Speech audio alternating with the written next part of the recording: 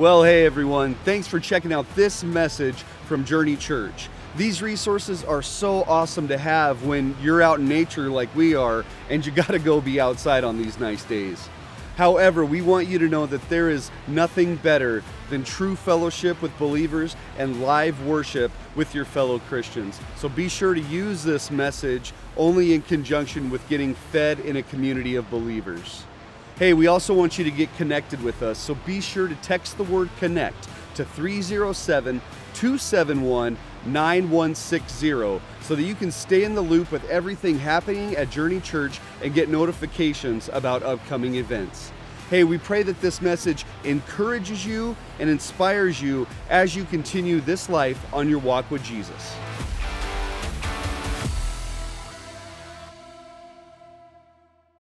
Welcome this morning, this last Sunday in June. I just want to give you a quick reminder that next week will be the 4th of July weekend, and we will be only having one service next Sunday. So please just mark that down in your calendar. We'll probably be sending out a text or a Facebook message. Just remember that. Just one service that will happen next Sunday on that 4th of July weekend. It was so great to see Pastor Grant doing the announcements here today and does such a great job. His role here at the church is the pastor of pastoral care. And what that means is anything you need, you go to him. And he will be there for you. And if there are any problems in the church, it's Grant's fault, and he will fix them.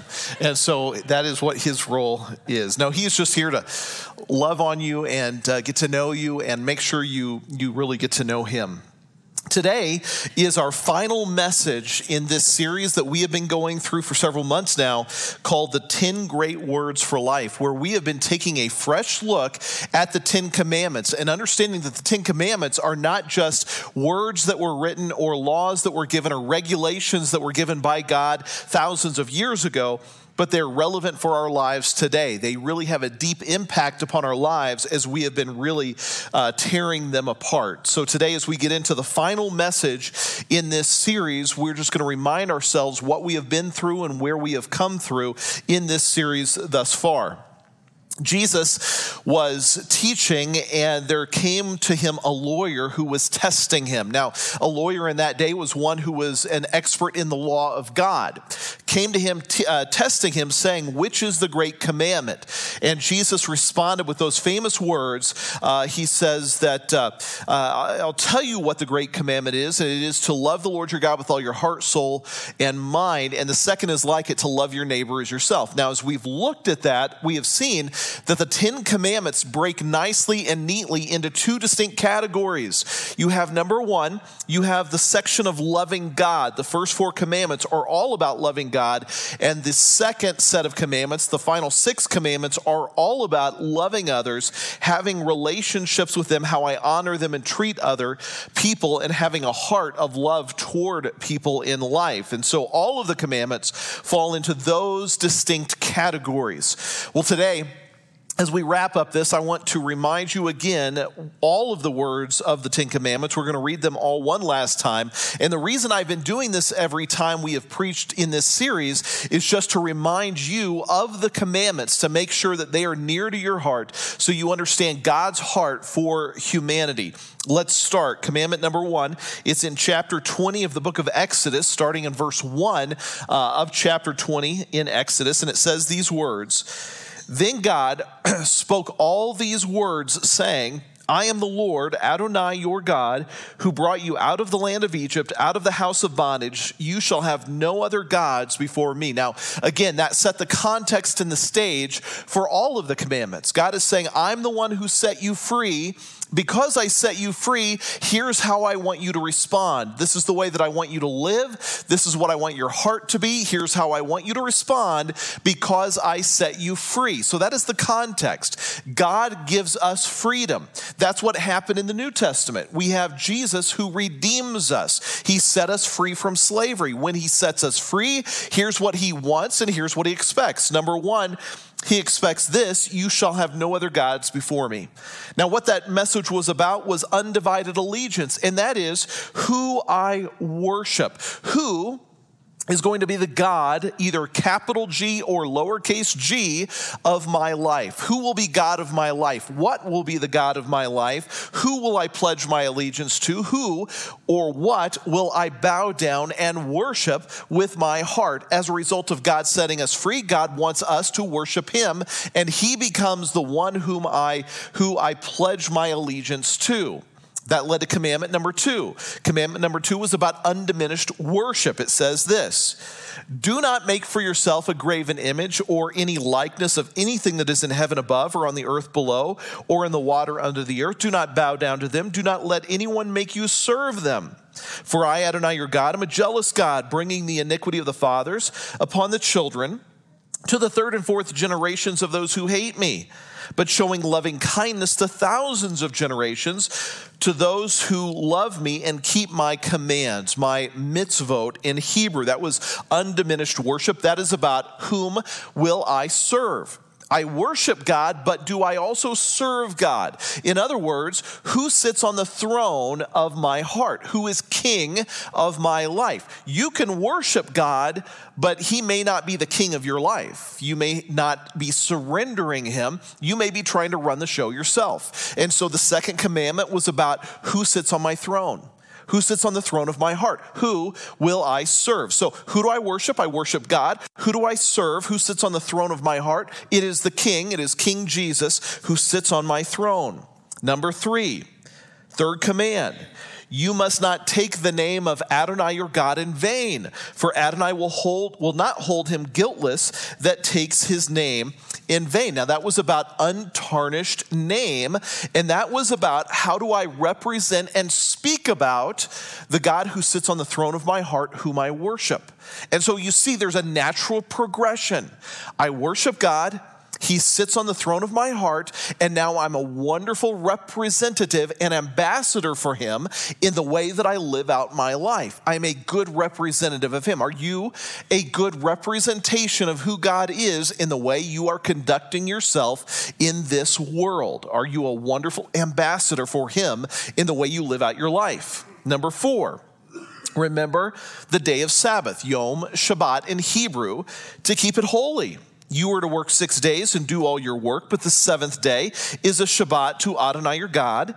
In it you shall do no work, not you, not your son, your daughter, your male servant, your female servant, your cattle, nor the outsider that is within your gates. For in 6 days Adonai made heaven and earth, the sea, and all that is in them, and he rested on the 7th day.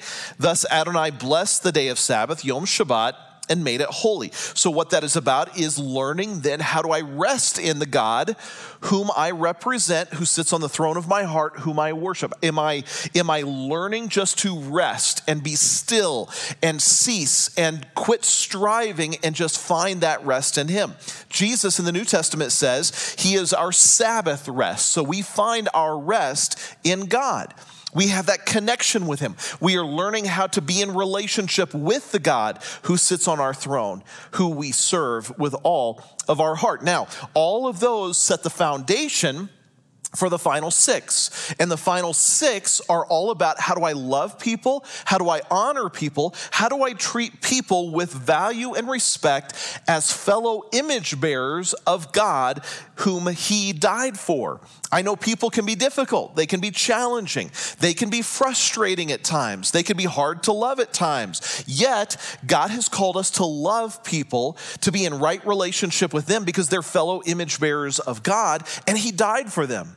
And so here's what it says. First one, which was command number 5, honor your father and mother so that your days may be long upon the land which Adonai your God is giving you. That is about honoring people, honoring especially parents, but honoring elders and honoring those in authority, treating them with value and respect and honor in the way that we treat and deal with people. Do you treat people with honor? Do you treat people with value? Do you show respect and kindness toward people? That's what this command is about. Number 6, do not murder. That was about honoring life. When you see people with value, then you want to deal with them as people who deserve respect and deserve honor. Part of this was also dealing with your own anger that is under the surface, because that's the root of what a lot of the murderous ideas are all about. It's all started in my heart, in the anger in my heart. Now, you may have the attitude of, I will never kill somebody, but I sure would celebrate if they died. I would sure be happy if they died, and that is showing the condition of my heart. It is dealing with my own life and dealing with the anger that is in my life. That's what that command was about. Number 7, do not commit adultery. And that was about honoring God's plan for sexual morality, honoring God's plan for what marriage and the family is supposed to look like. Put away the sexual immorality, deal with the lust that is in your own heart. So we have dealing with your disrespect, dealing with dishonor toward people, dealing with anger, dealing with lust. It's all, again, coming down to the heart. Number 8, do not steal. What is that about? That is about honoring property. Don't take what is not yours. Don't be jealous. Don't be envious. Respect others enough not to take what is rightfully theirs. That is respecting and honoring property. Number 9, do not bear false witness against your neighbor. That is about honoring honesty and integrity and reputation. In the book of Ephesians, Paul says it this way: speak truth, each one of you, with your neighbor, for you are members of one another. So God values truth. He values integrity. He values honesty. Finally, today, we are going to get into commandment number 10, wrapping up this entire series. Do not covet your neighbor's house, your neighbor's wife, his manservant, his maidservant, his ox, his donkey, or anything that is your neighbor's. What is this message about? It's honoring in the heart. Let's pray as we begin. Father, as we get into this message today and as we wrap up this series today, help us to really take these to heart. I pray, Lord, that they would be more than a list, more than rules written on a paper, more than just things that we are striving for, that they would really be written on our hearts, and that it would be the desire of our hearts to do these things. We're not doing these things out of obligation, Lord. We're not doing it out of a sense of duty. We are doing these things out of a love and a desire to follow you. We want to worship you. We want you to sit on the throne of our hearts, and we want you to deal with the things in our lives that need to be dealt with so that we can be in right relationship with you and others. Lord, today as we talk about this idea of coveting, help us to really have your heart and your understanding when it comes to what you're really getting after. Lord, be with us now. Teach us in Jesus' name. Amen. So this is an interesting commandment that we are going to wrap all of this up with. It said these words: do not covet your neighbor's house, your neighbor's wife, his manservant, his maidservant, his ox, his donkey, anything that is your neighbor's. My wife, Jennifer, who is in charge of the children's ministry, was teaching through the commandments a couple of years ago, and she had our little nephew, Jeremiah, in her class with her, and she was going through all of these commandments, and she was talking about this to them, and she had them read this, and when she got to the part of do not covet your neighbor's donkey, my little nephew, Jeremiah, said, donkey? Who would want somebody's donkey? That is just crazy. I want to put this in modern day terminology for you. Do not covet your neighbor's house, your neighbor's job, your neighbor's wife, your neighbor's husband. Do not covet their car, their boat, their ATV, their camper. Do not covet any of those things. That's the modern day translation of the idea of donkey today. Donkey would probably be related a lot to work and work situations. Don't covet those things. Instead, have something different. Now, what we're going to learn is what we've been learning every week with this series, and that is that all of this is about the heart. That's what all of it is about. So one last time, I want you to say this with me. It's all about the heart. This is where it all stems from. Lust in the heart, anger in the heart, stealing in the heart, dishonoring people in the heart. Our society, or a society in general, will crumble when God's principles are taken away. When God's principles are not followed, a society will lead to decay and collapse. It all starts with the very first commandment, not worshiping God. The worship of God is the center of what society is supposed to be. When you take God out of the center of what society becomes, the hearts of people grow cold. When the hearts of people grow cold, anger starts to run rampant. Murder starts to happen, devaluing of life, disrespecting of authority, lying to one another, stealing from one another, cheating one another. Those things begin to happen. Sexual immorality runs rampant, and then you have the idea of coveting that becomes part of it. And where does coveting fit into all of this? Well, when you have a nation that does not honor God or worship him or lets him sit on the throne, when you have anger and murder happening in a society and the taking of life and the devaluing of life, when you have sexual immorality, theft, no respect toward others, lying and deceit, what you have left with is a society of people that are miserable, unhappy, depressed, anxious, angry, medicated, directionless people. And I would say if we could summarize what our society looks like today, we have a growing number of people that are in that category: miserable, unhappy, depressed, anxious, angry, medicated, and directionless. Would you agree with that?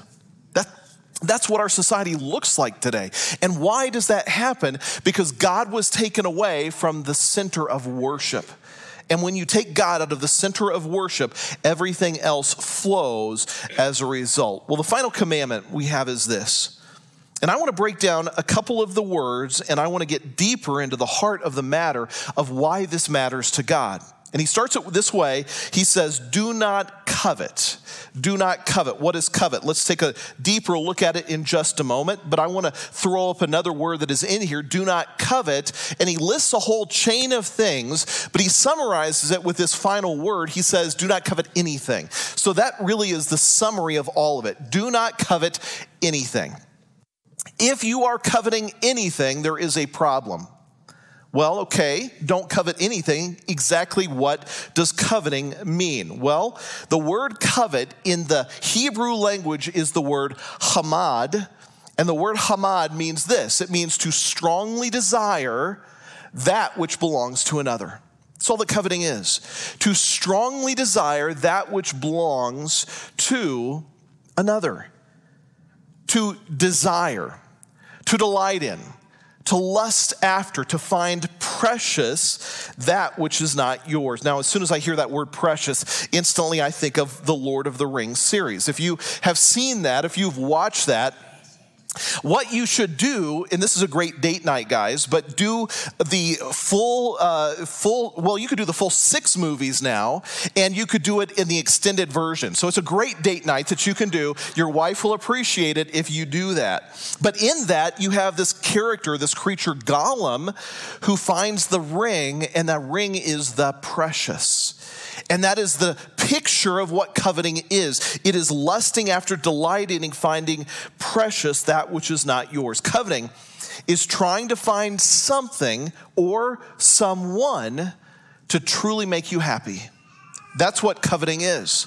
Looking at something or someone in order to be the source of your happiness in life. Well, the real problem in all of this is the heart of the problem, the heart of the matter of what the real problem is underlying the idea of coveting is this. It is discontentment. Discontent. We're a nation of people who are discontent. See, deep in the heart of all mankind, there is a longing and a hunger and thirst for kind of a driving force to be satisfied, to find peace, to find purpose, to find contentment. And finding nothing, we are left to feel a deep, abiding discontentment in our lives. What is the definition of discontentment? Here's what it is. It's the state or quality of being empty and dissatisfied. Unhappy, at hardship, having discomfort, being displeased, and full of anxiety. Are you discontent? Just not happy. Can never be happy.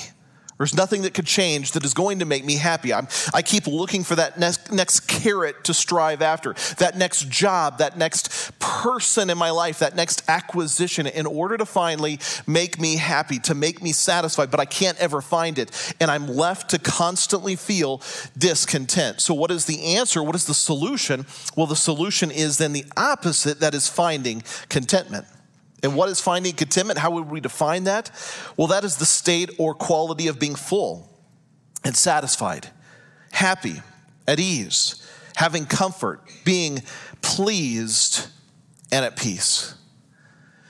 The Apostle Paul, in the book of Philippians chapter 4, wrote something about contentment that we can learn when it deals with this idea of coveting. Because what coveting is an underlying issue of being discontent in life and wanting what I don't have. Because I think that if I can get that thing that I don't have, then I'll finally be happy and I'll finally be content. Paul writes about it this way in Philippians chapter 4, verses 10 through 13. And I want to point out a couple of words to you in this, or a couple of phrases that he says. Look at what Paul writes.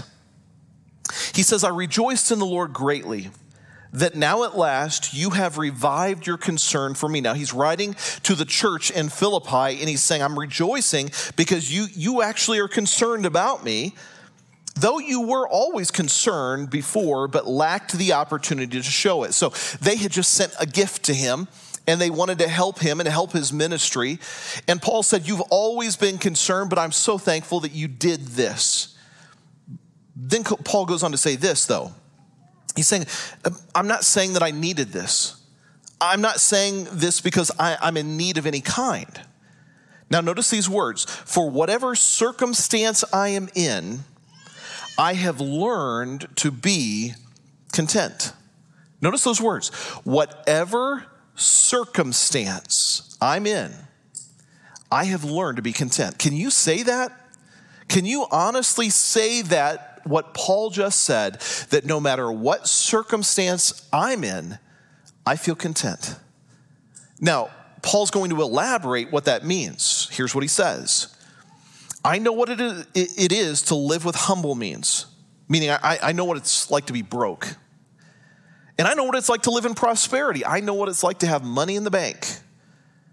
Notice again, in any and every circumstance, I have learned the secret of contentment, both to be filled and to go hungry, to have abundance and suffer need.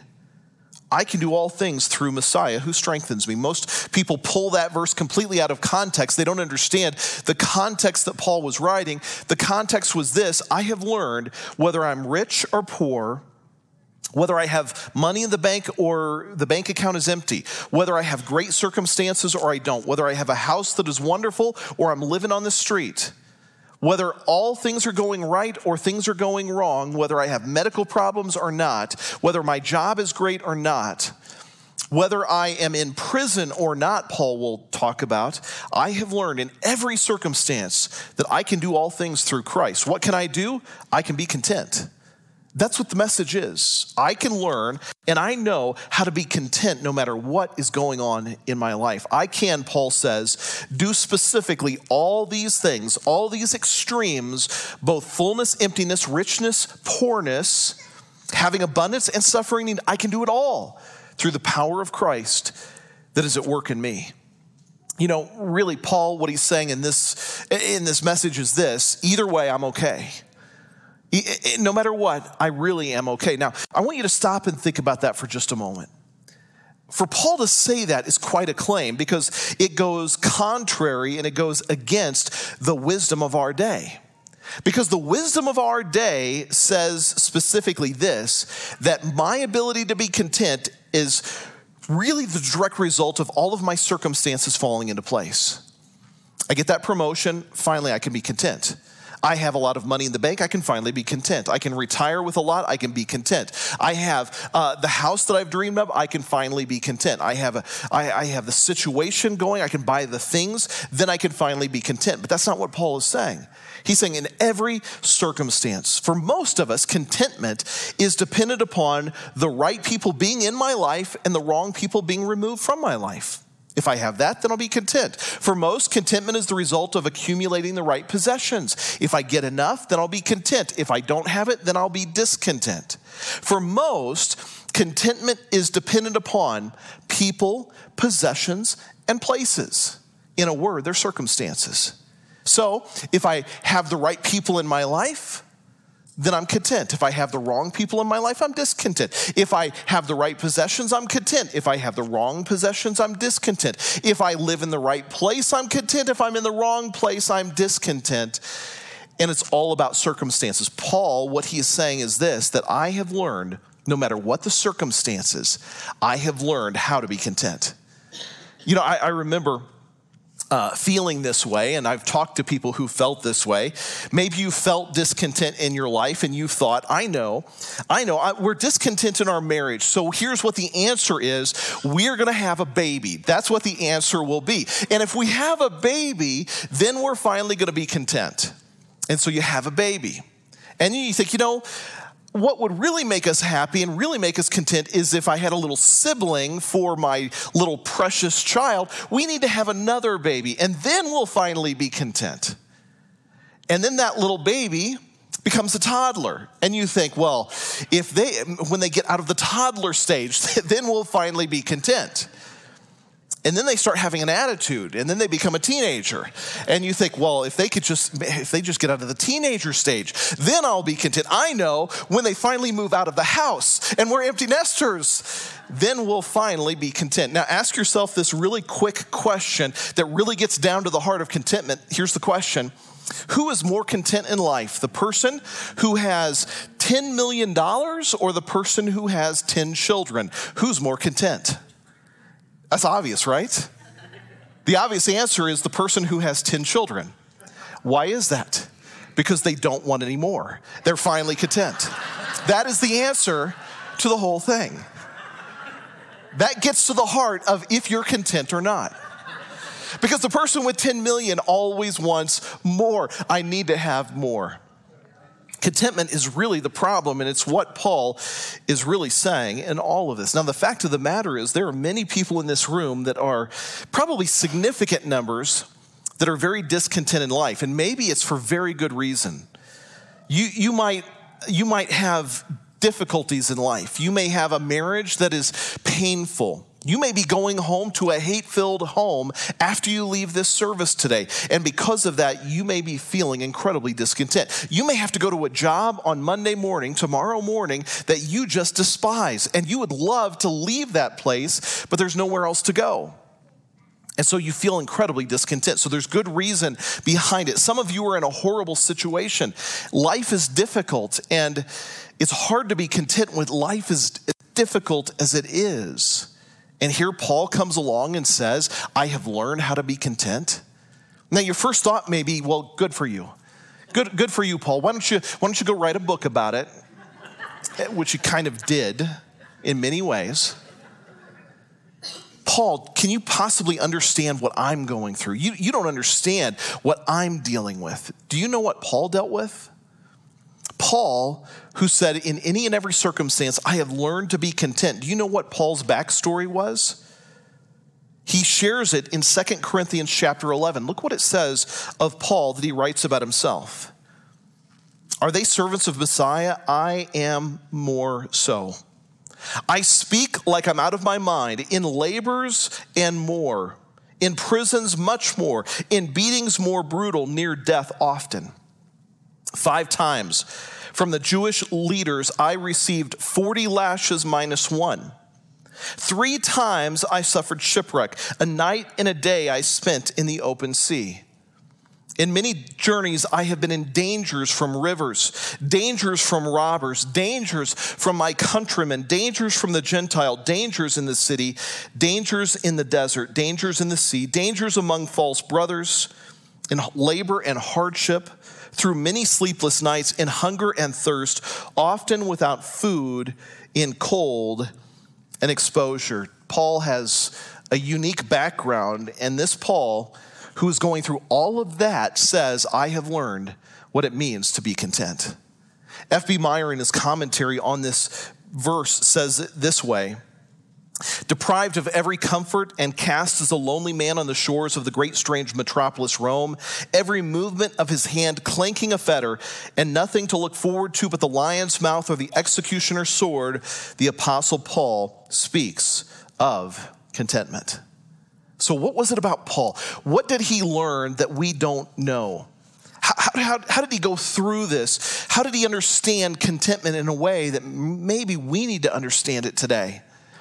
Well, as we wrap this up and we wrap up this series, I want to share with you 3 things about contentment that I just want you to take hold of and really take into your heart as we close out this entire series. This series where we've understood it's about God, Him sitting on the throne and Him changing my life. And the final thing He changes in me is He makes me content. Well, number 1, the first thing I want you to learn about contentment is this, that contentment is something learned. What do I mean by that? Paul said it this way, I have learned to be content. Now, the word learned in the original Greek language means to increase one's knowledge, to be increased with knowledge, to learn by use and practice, to acquire the habit of, to be accustomed to. Paul is not saying that I just magically one day woke up and I was finally content. He's saying, I have learned this. How do you learn that? You learn it over time through life. You learn it through the circumstances you have to go through. And as you go through the circumstances, you realize that really true contentment comes as a byproduct of walking with God more and more in my life. The more and more I walk with Him, the more and more He is with me through the circumstances I go through, the more I learn what it means to finally be content. Have you learned that process? As God has stepped with you, maybe through a health problem, maybe God has walked with you through a painful marriage situation, and you've gotten to the other side of that, and you learned how to be content no matter what the circumstances. Maybe you realized through some job transitions or some painful health problems that you've dealt with, you just have learned what it means to finally rest in Him and finally be content. It is not something that is a magical, just instantaneous thing that God gives. It is a process that is learned over time through life, and that is how to be content. Do you know why we go through some of the trials we go through? Is that so that God can strip away all of the things that don't matter and leave us with what really does matter. We go through some of those trials so that He can teach us. Do you really trust in me? Do you really rely upon me? Have you learned how to be content in me? No matter what happens around you, are you content on the inside? And that's the message. That's the lesson that Paul learned. Number 2, contentment teaches us the difference between sources and resources. Now, I've talked about this before. You probably remember me talking about this, but this is a good reminder. Contentment teaches you the difference between what is a source and a resource. Now, let's just recap. What does that mean? A source is that which I look to in order to find life and peace and satisfaction and fullness. That's what a source is. What is it that I look to find life and peace and satisfaction and fullness? That's what a source is. What is a resource then? If that's what a source is, what is a resource? A resource is a gift given by God for the living out of my life. The problem that most people have is they take resources and they put them into the source category. I take things that have been given for the living out of my life and I make them the source of my life. Everything that I use to find life and peace and satisfaction and purpose. One of the areas that happens in is marriage. When you get married to that other person, and when you say your vows, you're just so happy, and people look so beautiful, and they're so in love. And about 6 months to a year, maybe 5 years, 10 years later, instead of feeling love and deep closeness toward each other, they feel animosity and anger and frustration. And where does that come from? It comes from the fact that when I thought I was getting married, I thought that I was going to marry the source of my life. You know, my wife is a wonderful wife, but she's a lousy source. She cannot give my life meaning and purpose. She's a wonderful gift of God for the living out of life, but I can't put my trust in her. I can't put my life, my peace, and my satisfaction there. A house is a wonderful resource. Some of you have spectacular homes, and those homes are just phenomenal resources that God has given. But some of you have taken that home and you've put it into the source category. How do you know if it's in the source category? If something ever happens to the home, if it burns down, if you lose your home, your life is over, it's destroyed. Because you're putting everything in that home basket. That is not your source. If you lose your home, you still have life, and you could still find contentment. That is the difference between a source and a resource. Number 3, people who are understanding contentment understand that contentment causes us to invest the energy of our lives into things that have eternal value and eternal significance. What people who understand finally having contentment in their lives realize that I need to put my life's energy into things that really will make a difference for eternity. You know, I'm terrible at, but I enjoy the game of golf. If I go play golf and I practice golf and I do golf all the time and I get really good at golf, have I really made a difference for all eternity? I don't really know that there's going to be a golf course in heaven. I'm sorry to burst your bubble. I don't know that there's going to be a golf course in heaven. I know some of you may hope there is. Some of you may hope that there is not because you hate the game of golf. Have you made a difference for eternity? If you go fishing every day, if you go hunting every day, nothing wrong with fishing, nothing wrong with hunting, nothing wrong with golf, but have you made a difference of lasting eternal value by the way that you're spending the energy of your life? See, that's what contentment drives us to. It makes us realize that, the things that used to be the priority really don't matter.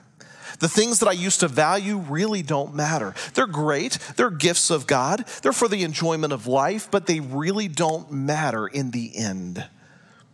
That's what this idea of coveting is all about. God, I don't want to covet, and I don't want to put value in something that doesn't need to have that value. And I want to make a difference for you for eternity because these things are just gifts to be enjoyed. It's not what I'm building my life upon. True contentment is really a paradox. And what do I mean by a paradox? It means that true contentment is rarely secured directly. In other words, in order to find true contentment, I need to give up and let go of things. In order to try to find true contentment, I have to first seek God's kingdom and his righteousness, and then I will find what it means to be content. You can't hear a message about contentment and then go out and search for it. You have to first seek God, and he will add contentment into your life. Paul says, I've learned this over time through my circumstances. No matter what my circumstances, I have learned to be content. I have learned to put the energy of my life into things that really do matter, that have an eternal value, eternal significance. I have learned what really matters, not the resources. I have learned to realize that it's the source that matters more than anything. Have you learned that type of contentment? As we wrap up this series, and we wrap up the very end of the 10 Commandments, the 10 Commandments are not a list of rules and regulations. The 10 Commandments are God's desire that he wants to write upon our hearts. It starts with worshiping him. It's joined by letting him sit on the throne of my heart. It culminates in being a good representative for him. I add to that learning to rest in him and relate to him and cease and be still and know him. Once I have done that, he will deal with my heart. He'll deal with my anger, the lust, the stealing, the lying, the coveting. He will deal with the problems that have generated and been in my life.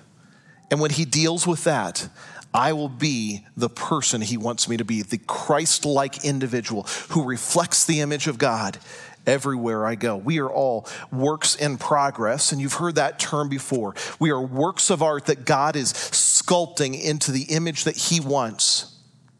It starts with the commandments of God that he has written on our hearts. Would you pray with me?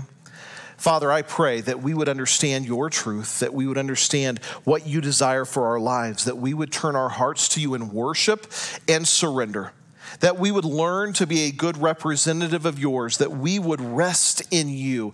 And when we do that, Lord, that you will help us to be the kind of people you want us to be, the people who honor others, the people who see value in others, who have dealt with the anger and the murderous intents of our hearts. You are one that will deal with the lusts that we carry.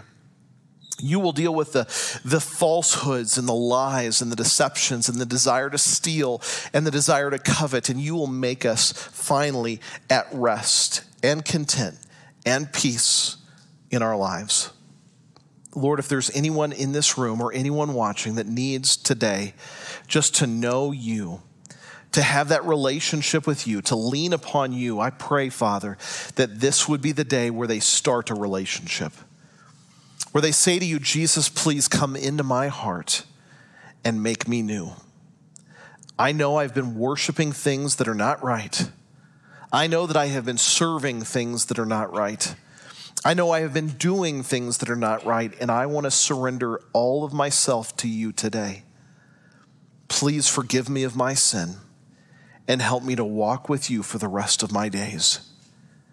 Father, as we leave this place, help us to go into this community and make a difference for your kingdom's sake. Do a great revival here in this community where people would turn their hearts to you and their lives would be radically changed. Father, we thank you for meeting with us today. Be with us now as we leave. In the name of Jesus, we pray. Amen. Thank you so much for checking out that message from Journey Church. We pray that it inspired you to trust the Lord, to treasure people, and to transform our world with the saving gospel message of Jesus Christ. If God is leading you to give to this ministry, be sure to head over to journeychurchgillette.com and hit the give icon in the bottom right-hand corner. Your generous contributions allow us to continue making content like this week after week. So thank you for your generosity so that we can keep spreading the message of Jesus Christ all over the internet. Hey, God bless you guys, and thanks for listening to this message.